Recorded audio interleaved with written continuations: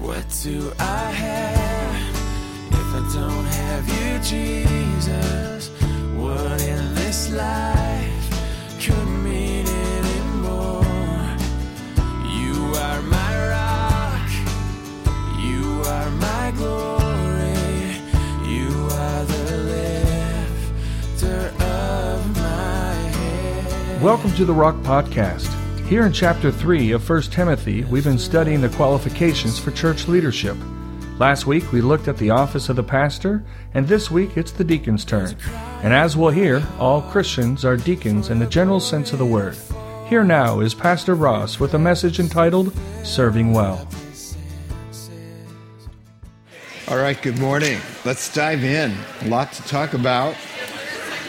Exciting stuff here in 1 Timothy chapter 3. We left off midway with the qualifications for what is called the deacons. And you're going to be learning all about that this morning, but not before we ask the Lord's blessing in prayer. So let's do that together. Heavenly Father, we just thank you for being here with us and your Holy Spirit helping us to understand the word of life. Just the words of life, truth, and blessing. Help us be renewed and helped and instructed and corrected by your God-breathed word. In Jesus' name, amen. How many of you have ever worked as a waiter or a waitress? Let me see. Yeah, it's a real common job, especially when we get started, huh? And it's a pretty good career. I came across a blog of a food server that kind of captured the whole idea of what it means to serve tables. Waiting tables sounds like such an easy task. I'm reading. Yeah. Don't worry. You take some orders, deliver the plates of food, and the customers pay, right? Not so fast. So I'm reading from his blog. There's a lot to serving as a waiter or waitress if you're going to do it well. Some don't realize that waiting tables is one of the most demanding, nerve-wracking, and underappreciated occupations that you can have. First, you had better be a multitasker if you're going to serve, because there's a lot to be thinking about. Memorizing the menus, the content's always changing, constantly running around on your feet. You're the middleman who's trying to make everybody happy, dealing gracefully with difficult people and fussy attitudes. Starting your shift can be like walking into a whirlwind sometimes. You're on the move the whole time. No sitting down or leaning against anything, or you're going to hear a lecture. If you're leaning, you need to be cleaning. Last little paragraph. Last night, a customer told me that they didn't like the meal and they wanted it off the bill, and I looked down and see that they cleaned their plate. I thought to myself, there are other jobs I can do. Yes, I took the fish off their bill with a smile, and no, they didn't tip me. But then the next table is delightful and appreciative and very generous. So things balance out. So if you're a people person, have boundless energy, self-control, and patience, like to stay busy, and if it makes you feel good to help others enjoy a dining experience, then waiting tables might be a good choice for you. Now, interesting to me that the word in the Bible for minister comes from the word that originally means to wait tables, to be a waiter or a waitress. In fact, it's the word to describe anyone who serves the Lord. Now, and that's who we are. That's all of us are servants, all right? And that's what we do. Our lives are all about serving others as Jesus did and as he taught us. So in the broad sense, all Christians are called to be servants, to minister. It's the same word. But recently we've been talking about the actual church office, the position of the minister, as they are called in the Bible. The pastor, and the two other words used for pastor interchangeably, was elder and overseer. We saw that last week. Now, the reason it came up in the scriptures, Paul writing to Timothy in this first letter to him, the church in Ephesus, as you'll recall, needed to clean house. Some of the leaders had gone sideways. They wandered away from the gospel. Paul described it this way: they were men robbed of the truth, and they were yet the leaders in the church. So they were asked to leave.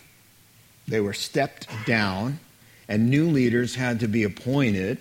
So Paul, inspired by the Holy Spirit, now writes to Timothy, who's in charge of overseeing that task. Here's the kind of men you're looking for, Timothy. And he gave, last week, 15 qualities and qualifications for men who are called to pastor God's people. But Paul wasn't finished. Pastors weren't the only ones who held an official title or position in the early church.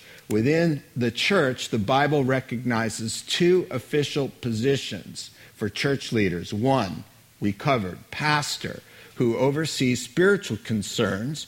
And now, what we're going to look at this morning is called the deacon, the ones who oversee the practical matters of the fellowship. So, very straightforward, having finished describing the men who serve and are qualified to lead as pastors, now Paul describes the kind of men who come alongside them in an official, ordained way to hold the office of what is called the deacon, to help the pastors with the work of the gospel. Verse 8. Deacons, likewise, just like with the pastors, are to be men worthy of respect, sincere, not indulging in much wine, and not pursuing dishonest gain. They must keep hold of the deep truths of the faith with a clear conscience. They must first be tested, and then if there is nothing against them, let them serve as deacons. In the same way, their wives are to be women worthy of respect, not malicious talkers, but temperate and trustworthy in everything.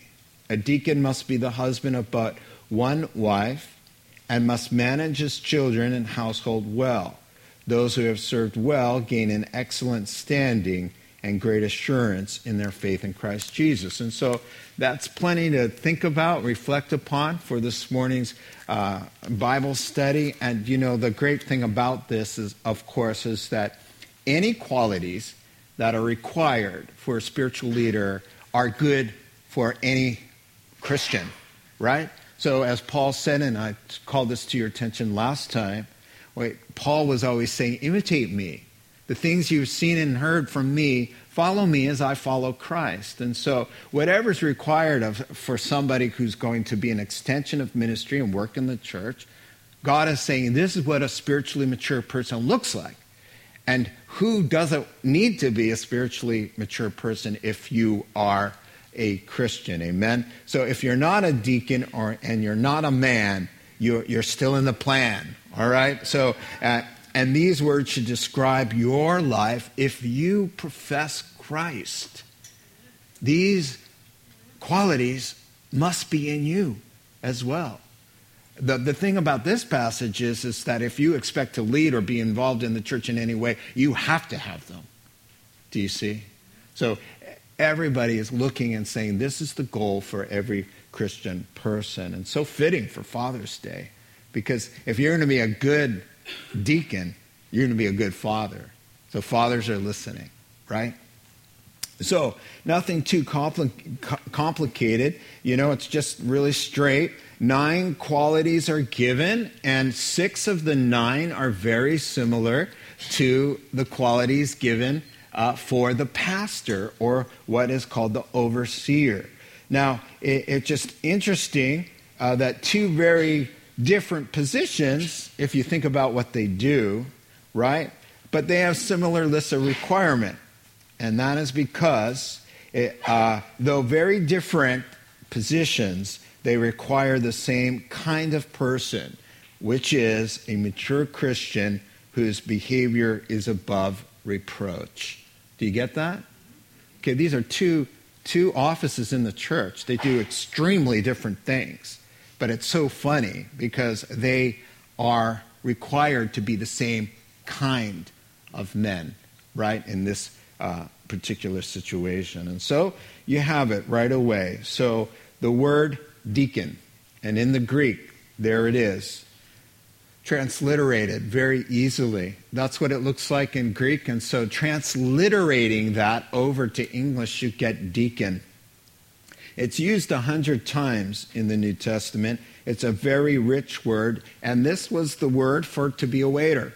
So originally, it's just straight up the word to wait tables, right? With no sacred sense of it at all. It becomes adopted into Christianity as the word God is going to use for a wide variety and very rich, broad, diverse meanings and connotations of that word. And since it's so important, we understand the way it's the variety of its meanings. And so it kind of all started with waiting on tables. You'll remember back in the glory days of when the church was born, Pentecost, the 12 were pastoring.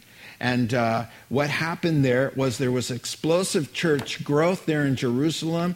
The pastors were busy preaching and praying and teaching and baptizing, right? And then they also had ministries like feeding the widows. They had benevolence ministries. And there were complications. They were setting up the tables. And some of the ladies were not happy with how they were being served. And so the pastors were getting involved there and distracted. They couldn't prepare their sermons, and they were distracted from their duties. And so here's what I have it for you. Acts chapter 6, it tells you the prototype of the deacon. So the 12 gathered all the disciples together and said, "It wouldn't be right for us to neglect the ministry of the word of God in order to deacon. Brothers, choose 7 men from among you who are known to be full of the Spirit and wisdom." Notice, same qualities as a pastor, for helping in the kitchen, feeding the widows. We will turn this responsibility over to them, and then we can give our attention to prayer and the ministry of the word. This proposal pleased them, the whole group. They chose Stephen. Look at that, a man full of faith and the Holy Spirit. And there are the 7. And they presented these men to the apostles, who prayed and laid hands on them. And now there's an official, distinct office. It's early. They're not called deacons there, but certainly if you can use the word prototype, that's who they are. And so the term then became used in a general sense of serving anything, menial tasks. Like when Martha's serving the Lord, she's deaconing. All right? So that word just became the Christian way of explaining what Christians do. You know, moving tables and setting up and all of that. Now, it all begins, of course, with Jesus being called a deacon. Jesus is the deacon, all caps, right? He is the servant. Check this out, Mark 10, 43 through 45. Whoever wants to become great among you must be your deacon. And whoever wants to be first must be slave of all. For even the Son of Man, which is a messianic title, which means Son of God, Messiah, even the Son of Man did not come to be deaconed, but to deacon and to give his life a ransom for many.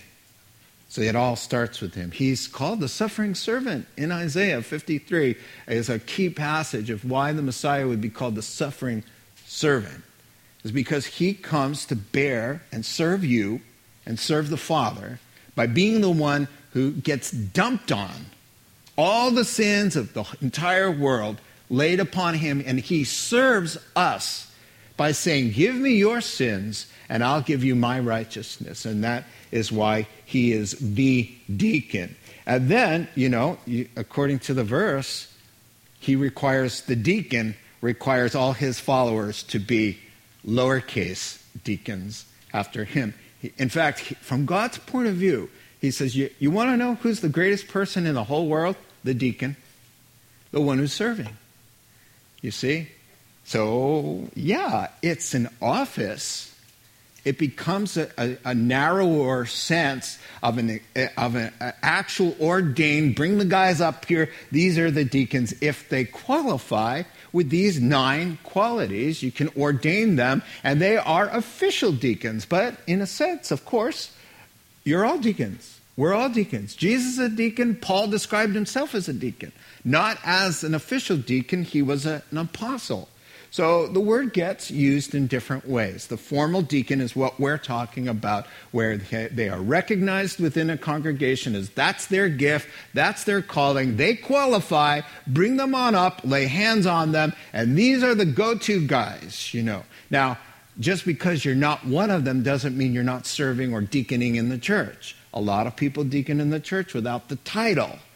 But a church needs to have a set of men who are committed on paper. These are their phone numbers. This is how you get a hold of them, because we have to set up here tomorrow, and you can't just rely on anybody. You have to have a specific office there. And that's why there is a specific office, even though where would the church be without many, many, many deacons serving, doing deacon work? Does that make sense?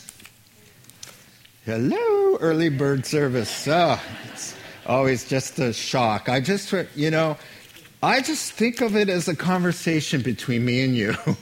And I just think that, so an occasional amen is okay. All right? Amen? That's getting better. All right. Awesome. I think you get what's going on. So let me show you where this word now becomes narrow in the focus there. Philippians chapter 1 and verse 1 and 2. Paul and Timothy, servants of Christ Jesus, to all the saints, and saints just means separated ones. Just the average Christian in the Bible is just called a saint. And it just comes from the word holy.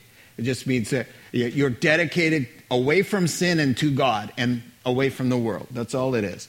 To all the Christians in Christ Jesus at Philippi, together with the overseers, another word for pastors, and deacons. 2 groups in the church of leaders. You don't find any other names, but you do find 2 titles, pastor and deacon. And those are, they work together in the work of the gospel. So it's important now to see how they work together. And so let's take a closer look and see how the 2 lists, I think this is interesting, how are they different? Because they're very similar, but how are they different? It'll tell you a lot about the deacon. So number 1, the deacon doesn't need to be a teacher. Okay, thank you for that. Thank you. The deacon doesn't necessarily need to be a Bible teacher, though he can. But the qualification of the pastor, earlier in the verses, says this guy has got to be a teacher. He's got to have the teaching gift, because that's his job. He's an overseer. He's a spiritual leader. He has to be able to open the Bible, explain the text, and apply it. That's his job. The deacons, not so much. Now, Stephen and Philip were great teachers. If they want to teach and they can teach, they can teach, right? But they don't have to, because the word gives it away. Overseer, pastor, spiritual oversight, right? Leading, deacon, helping, serving. Do you see? The title just tells you. The guy doesn't necessarily, or gal, doesn't necessarily need to be a teacher. Now, Romans chapter 12 and verse 7 says there is actually a teaching gift, and that's what he's talking about. Now, God gives everybody a gift. There's a list of the gifts in several places in the Bible. Now, just because you may not have the gift of giving doesn't mean that all Christians shouldn't give. These gifts, such as giving, serving, teaching, showing mercy, is called a gift. all of the gifts, really, we are called to, all of us, emulate. But some are given specific, special gifting and enablements that is your calling. That is who you are. You see that? And so they didn't need the teaching gift. That was given to the pastors, right? And so it's just a wonderful combination. So also, they're setting up chairs. They're tearing down after assemblies. They're moving things. They're running errands. They're buying. They're preparing. They're cleaning. They take the trash out. They're fixing things. They're hanging things. They're repairing things. They're helping. They're lending a hand so that the pastors can oversee in the spiritual insights. They're not less spiritual, as you're going to find out. They just have a calling. They just have a calling. It takes a massive amount of serving behind the scenes for church services, evangelism, outreaches, missionary endeavors, for actually any gospel-centered event to happen. For the few faces that you see out front, there's 100 working in less visible ways, but in no less valuable ones. These are those who are deaconing. Come on, the ushers, the support staff, the hospitality crew, the audio and visual, the janitorial. Just tell me how much you would love to come in here and have the chairs all messed up and garbage around, no air on, the toilet's not in workable condition. Sorry, I'm trying to choose my words nicely. That's pretty important. It's pretty important. And so that's where their focus is. And so I like verse 11.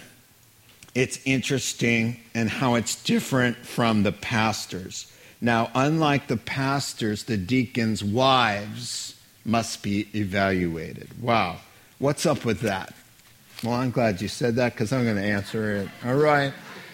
It apparently, when it comes to practical serving in the early church, the deacons' wives were more involved than the pastors' wives.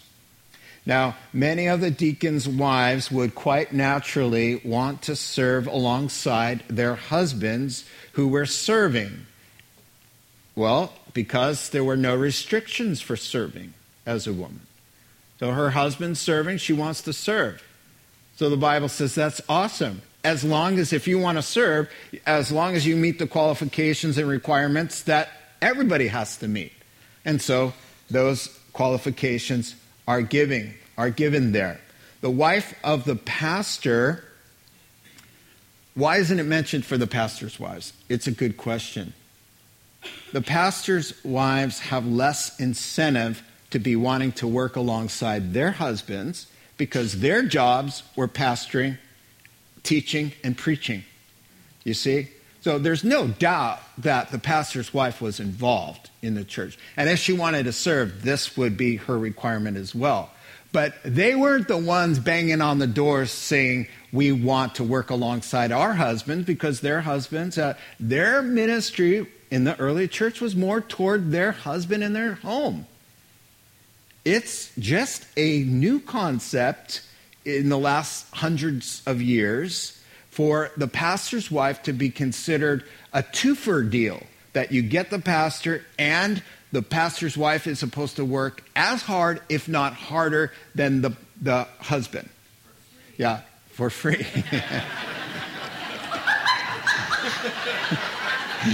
Yeah.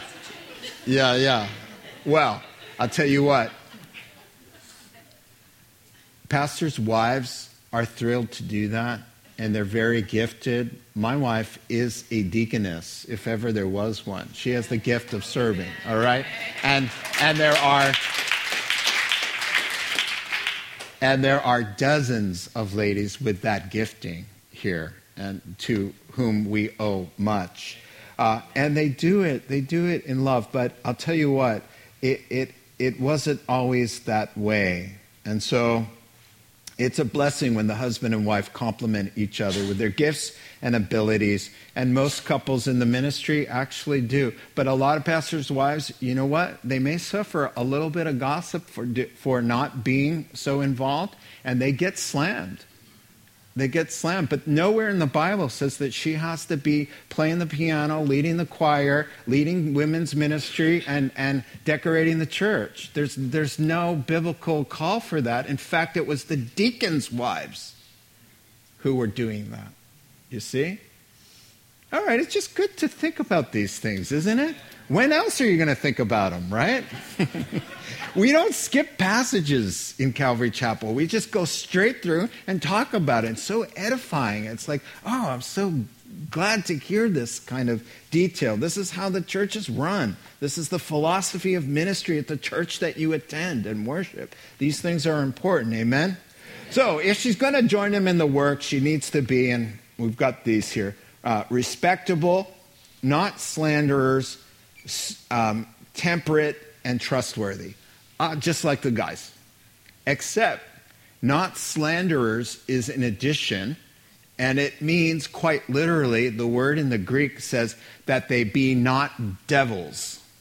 The word for devil means to slander, or to maliciously talk bad about someone, to lie about somebody. All right? So, I think we could all agree that would be a good thing not to be devils. Amen?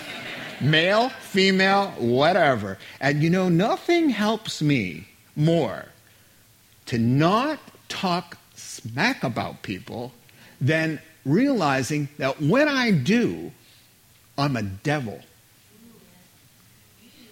Ew, right? Anybody want that label? No. So just be careful. It's so easy. Suddenly you're talking, then for whatever reason we find ourselves inferior, or we're jealous or envious, or just in a bad mood, or didn't get enough sleep, or we're hungry, or whatever other excuse we'd like to make for not having character. I think I better move on. All right, so the ladies are welcome to do the work of a deacon. And Phoebe is mentioned, Romans 16:1. There were women who were deacons. And so any woman, married to one or not, who wanted to be a deacon could be if she met the requirements. And that's how we interpret the passage. And women are welcome to serve as official deacons. They already do it unrecognized. So I don't have a problem recognizing them. Amen? Okay, quickly then. The man who sets up chairs and all of that should have the following character. 1, worthy of respect. Now, the worthy of respect is a combination of 2 words. Vines puts it this way: gravity and dignity together. Commentator Anglican scholar Moule put it this way: seriousness of purpose and self-respect in conduct. Do you know when Paul says whatever things are honorable? There's the word. Think on these things. So to live a kind of, you know what I have written down here? Not a flake. All right? That's what it means. Number 2, sincere. Interesting word. Quite literally means not double-tongued, not speaking out of both sides of your mouth, which means that you're one way with some people and you say about the same thing, you say something differently to another set of people. In other words, you speak one way at work and you speak another way at home, right? No double tongue. It's no surprise to me that what comes out of a serpent's mouth is a tongue that points in 2 different directions, all right? So another reason not to do things like that. You know the word integrity, that's what it's talking about. Because it's not a problem here to say, oh, I got to work on this. No. The tongue is innocent. The tongue is just fed. It's not thinking anything. It doesn't have a mind. It's just doing what you're programming it to do. So where's the problem? The problem is in the heart. From the overflow of the heart, the lips speak. And so if you want to fix this problem, then you have to fix this. The word integrity, it means whole. It means you are genuinely, from top to bottom, however you're sliced, in whatever situation, high, low, rich, poor, tough time, good time, on vacation, in church, at work, you're just wholly the same. Slice them any way, on any day, in any portion, and you find the same thing. That's the idea there. Integrity comes from the word, a Latin word that means whole, like integer is a whole number, if I remember my math properly. Number 3, not indulging in much wine, just like the pastor's requirement. And really, alcohol works to inhibit you from the very sensibilities that are required of a Christian leader. And again, it's not a call to abstain from wine completely, though I think I could build a case for that.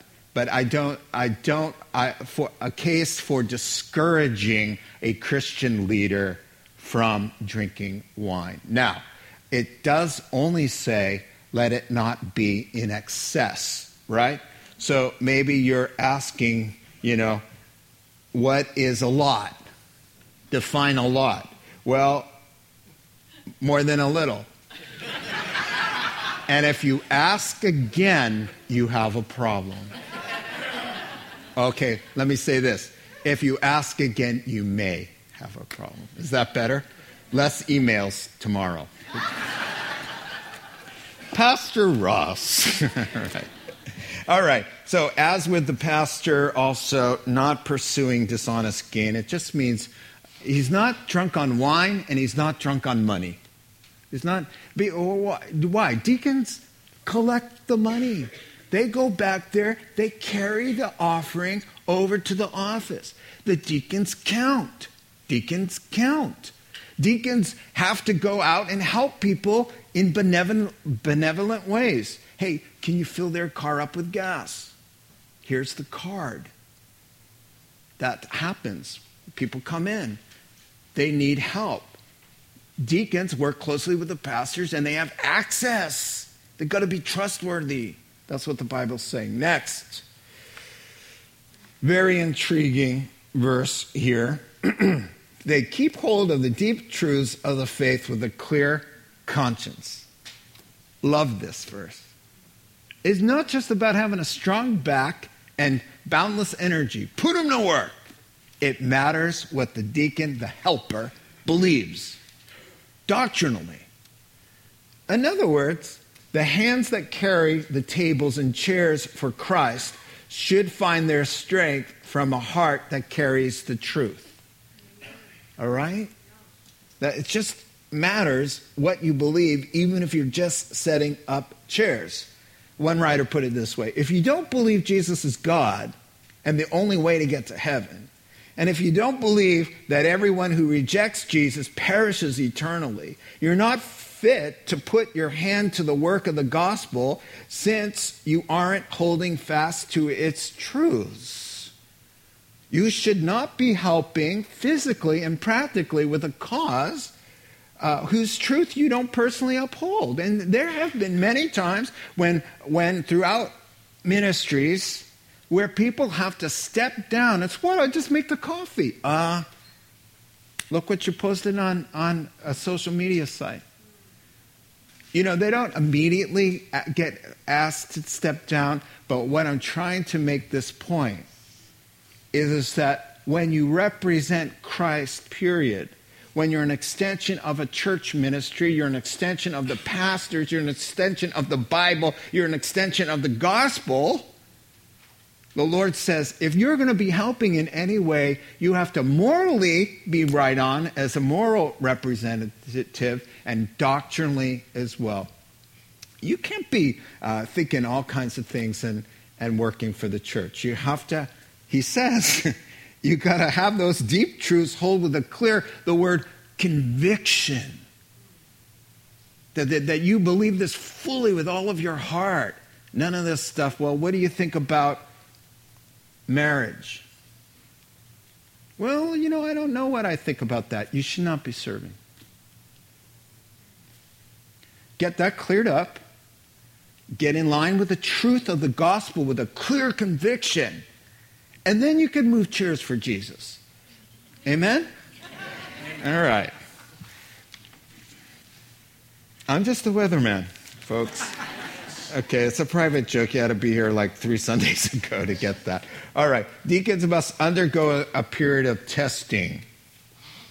Now, that's interesting, and it's similar to the pastor who should not be a convert, because there needs to be time to see this guy. Highs and lows. Good times, bad times. I like what one writer said. The observation that the sins of some people are not immediately apparent serves as a caution against cutting the time of examination too short. Word Biblical Commentary, William Mounce wrote that. That's how Calvary Chapel does things. Probationary periods for everybody. If you work for the church, if you're a pastor, if you're a deacon, if you're serving in any way, it's always under the caveat of, okay, let's try this out and let the Lord confirm it in your heart and in the church's heart and in the leaders' hearts. Everybody is brought in with condition that God confirm and test. The word there, to test, interesting. It means to poke or to prod to prove that it's real. And people need that. People need to be that. I love 1 Timothy. I believe it's... I love where Paul writes to Timothy and says, do not be hasty in the laying on of hands, and do not share in the sins of others. Keep yourself pure. There's a constant recurring theme there. I have that scripture for you.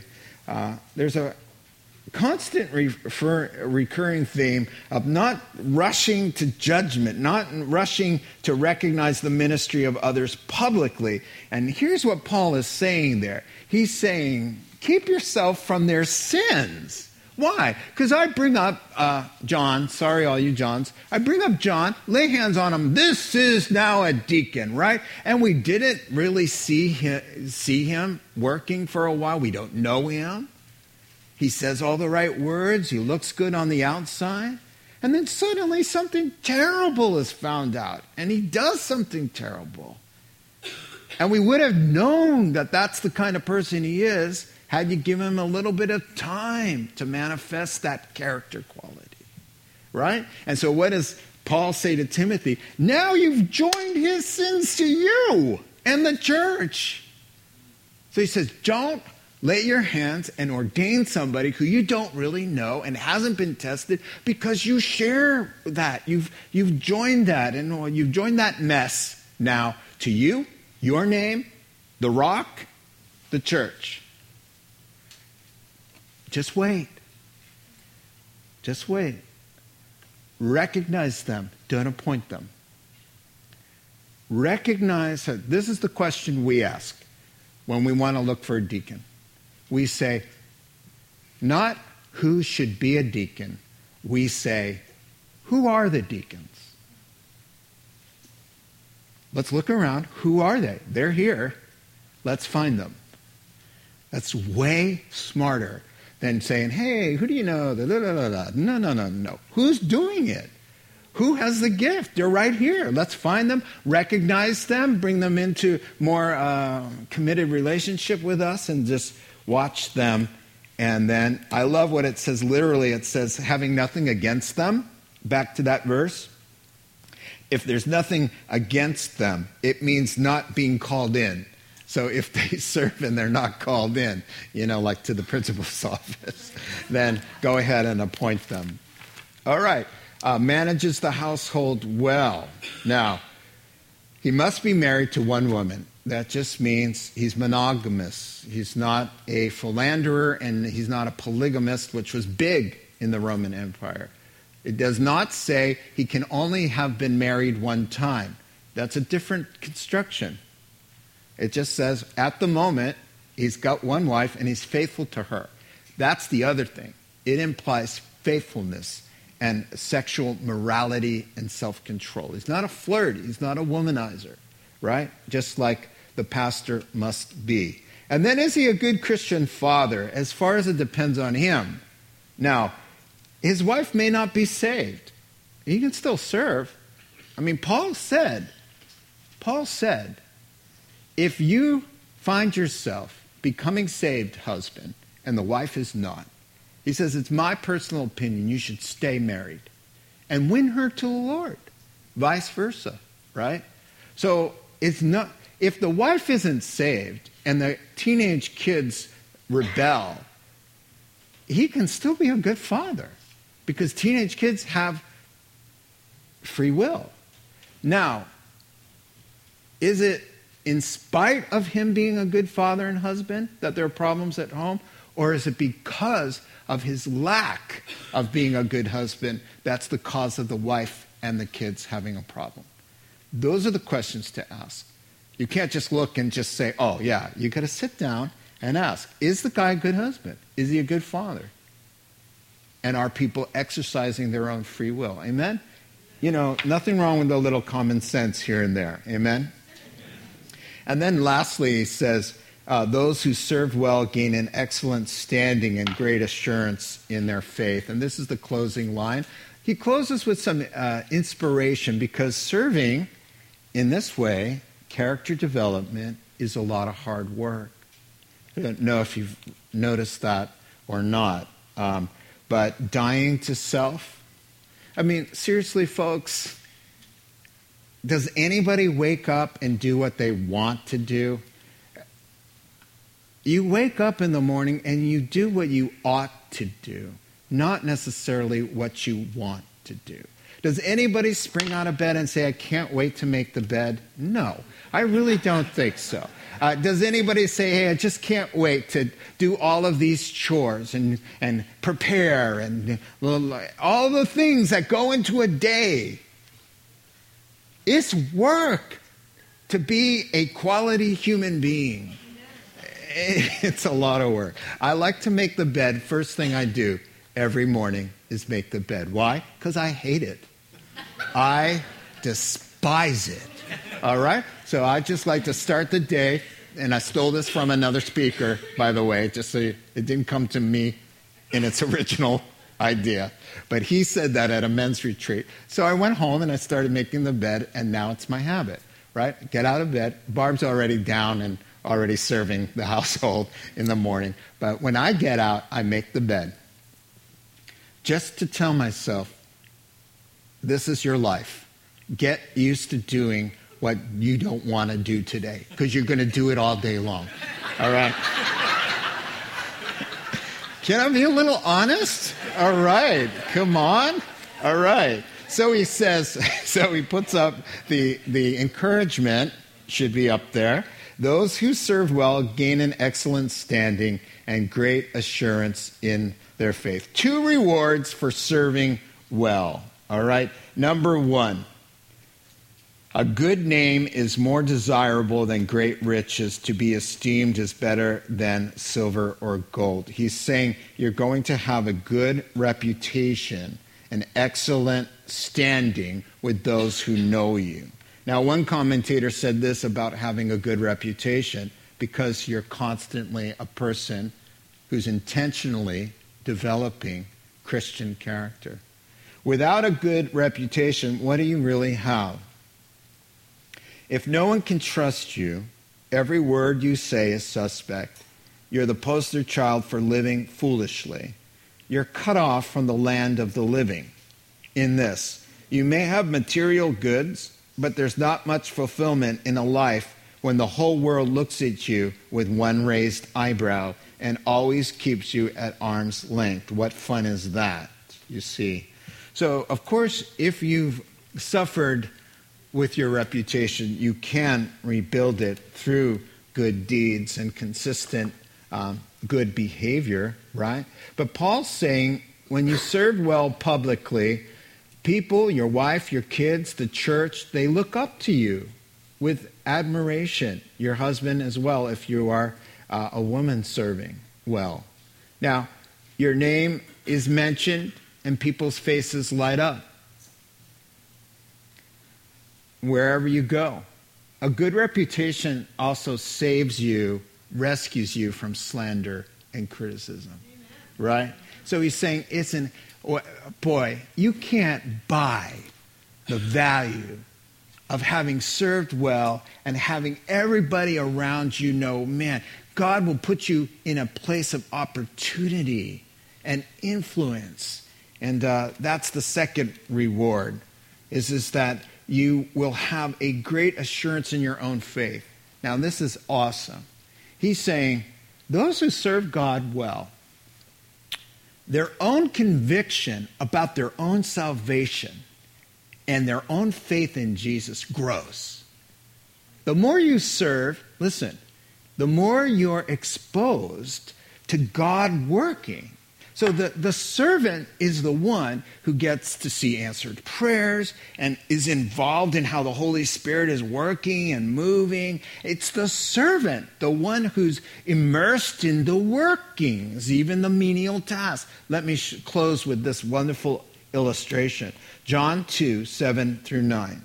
Okay, they're at Cana. Jesus, time to introduce his miraculous powers that attest to his claim as deity. They run out of wine, and he says to the deacons, diakonos, Jesus said to the deacons, servants, fill the jars with water. So they filled them to the brim. Then he told them, now draw some out and take it to the master of the banquet. So they did so, and the master of the banquet tested the water that had been turned into wine. He didn't realize where it had come from, though the servants who had drawn the water knew. That's the privilege and the honor and the reward of being a servant.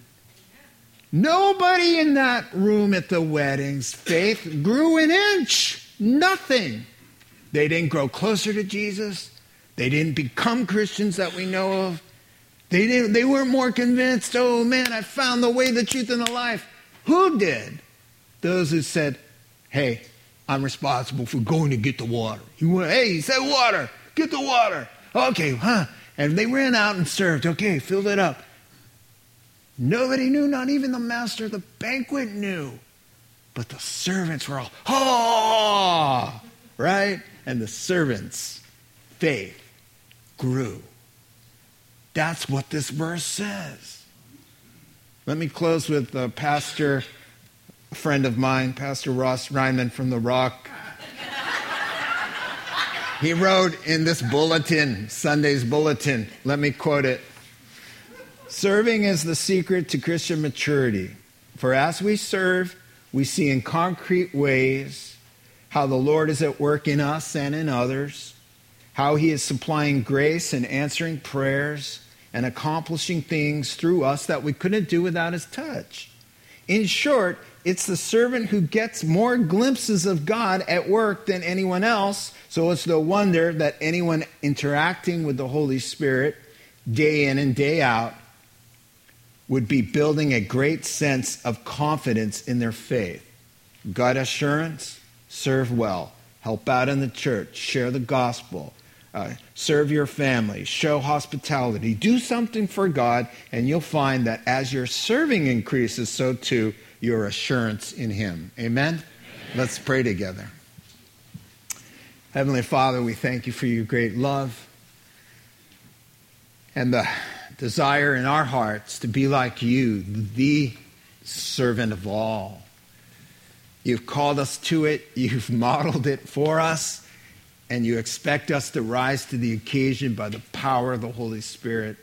We can do nothing, but with God, all things are possible, and it is through Christ that we can do all things.